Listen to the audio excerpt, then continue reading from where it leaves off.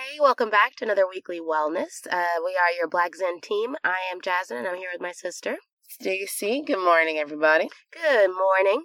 So, if you don't know already, this is the weekly wellness. We send out a curated group of articles every Monday at 9 a.m. Pacific Standard Time, and they're all just designed to get us to start really thinking about how we live our lives and being intentional about what choices we make and what that ends up looking like. And we hope that it has a little bit of delight and fun and wisdom. And more important, positive impact on how you go about your day. Totally. You know, the goal is to add delight in that morning article and then use that delight and take it through your week. Mm-hmm. Yeah. And in case you're curious, we actually use these on our own. I go back to the wellnesses. Yes. And funny you should mention that because this wellness was written to yourself. It was. And I usually spill all my tea on this show. And this is the one time that I'm not going to say what it was that got me to write this letter to myself. But what's great about it, this applies to really everything that we're trying to do and what we want to do in life. Yeah. You know? I would agree. I feel like it's the one stumbling block that people may have not seen or noticed. Mm-hmm. And moving that block will create a definite shift. Correct. So let's get right into it. Tell them what it's about, Jay. Yes, the topic of this week was called There Are Only Two Options, Grow or Stay Stuck.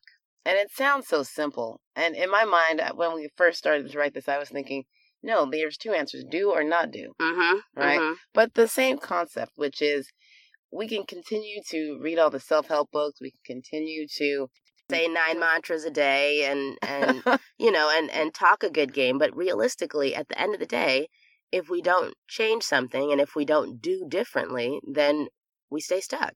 Yeah. You cannot have any forward progress without some push in a certain direction. Correct. You know? And it doesn't mean that push has to be super harsh or, really drastic. I mean, it just means you have to just do something. Do something different. Yeah. And that was really my frustration with myself, was that this is the same issue that's come up over and over and over and over again ad nauseum. And I was just like, Jasmine, get your stuff together. And you know me. You want something done, you get it done, except for this one thing. And I couldn't figure out what my roadblock was. Yeah. And I ended up telling Stacy over dinner, I was, explaining to her how frustrated I was with myself and how I actually was looking myself in the mirror and having an out loud conversation with myself. I thought that looked crazy. Right? And I know I looked crazy. I'm sure I did. This is why I was in the comfort of my own home. But it really struck a chord with me because I was just like, you have got to stop this pattern, So, without further ado, let's go ahead and jump right into this week's articles. This is one of those where I honestly think that each article that we've chosen is helpful. Yeah, and no matter where you are. Yeah, and they all provided a different spin on this topic and different ways to look at it, so I thought that was helpful too. Absolutely. So if you have the time, I swear to you, every article in here really, really helped me to think about my situation differently. And what's funny, we talked about how we read everything and self-help everything, but that's still not action. No. So even if you do read those articles, you have to apply it. Correct. To see any type of change. Correct. So what was your favorite article, Jazz? My favorite article was the one on perfectionism. Mm-hmm. And I love stories because they help me to see my situation and whatever they're talking about. And this story was really quick, but it made a lot of sense. So I'll see if I can sum it up. But there's a ceramics teacher that has a classroom full of students, and he separates the class into two groups. And so the one on the left side, he says, I'm going to grade you based off of the quantity, right, of what you put together. So for instance, if you have 50 pounds, it's an A. If you have 40 pounds worth of clay, it's a B, etc. And for the group on the right, that goal is just to make as many as you can in a given amount of time. Correct. And for the right side of the class, he says, I'm going to grade you on the quality of what you create. Take and your it only time, has to be one. Just make one, but make it a good one. Correct. And what they found in that practice was that the ones that had the quantity end up having the better pieces. Yeah, they have the higher quality. They have the higher quality because they worked on it. Repetition was the name of that game. Correct. When you do something over and over again, you become better at it. Exactly. And that's what made it great. And so that's how we are applying this today, which is start doing things in repetition and not worry about quality all the time. Exactly. It'll get there if you do repetition. Correct. And it was sort of like the pressure was taken off from the people in the quantity group, right? Mm-hmm. Because then it was like, it doesn't have to be great, just do it. Just keep doing it. Just do it. Yeah. And then that way it goes back to the action piece. Mm-hmm. You know, you're creating, you're not thinking about it. 'Cause I'm sure, I mean, if I was sitting in that class and given that direction, I'm going to draw up plans first. I'm going to model it out on paper. I'm going to, you know, etch the side, and all these different elements that I could do besides create the actual thing, right? It's not doing the work. Well, and the teacher found that that's exactly what people did. And what they ended up with, the ones who were responsible for the quality piece, they basically ended up with a bunch of unformed pieces of clay. That weren't finished. Right? Or unfinished pieces of clay. And it's like, and how many times have we said, this is what we're going to do, and then either had, you know, good momentum when we started and had all these plans and all these ideas and never actually did anything. And so Or finished. Gotta finish. That's another big part. Yes. You know? All of our actions so far say, yes, I'm going to do it, but things, if you're not finished, you're not done. Exactly. And, you know, I don't like to talk about goals all the time, but I feel like it keeps coming up in our conversations because it's just such an important step in growth.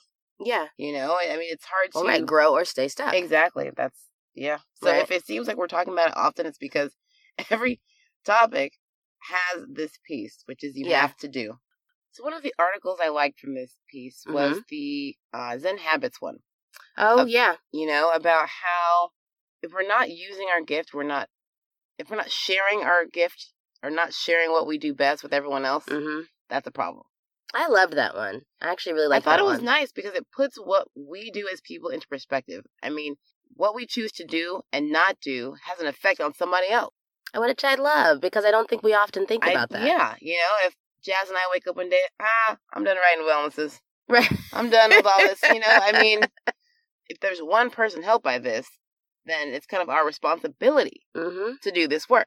What I really liked about this article was that he talks about it and says, you know, even like doing the gift, even when you don't necessarily feel like it.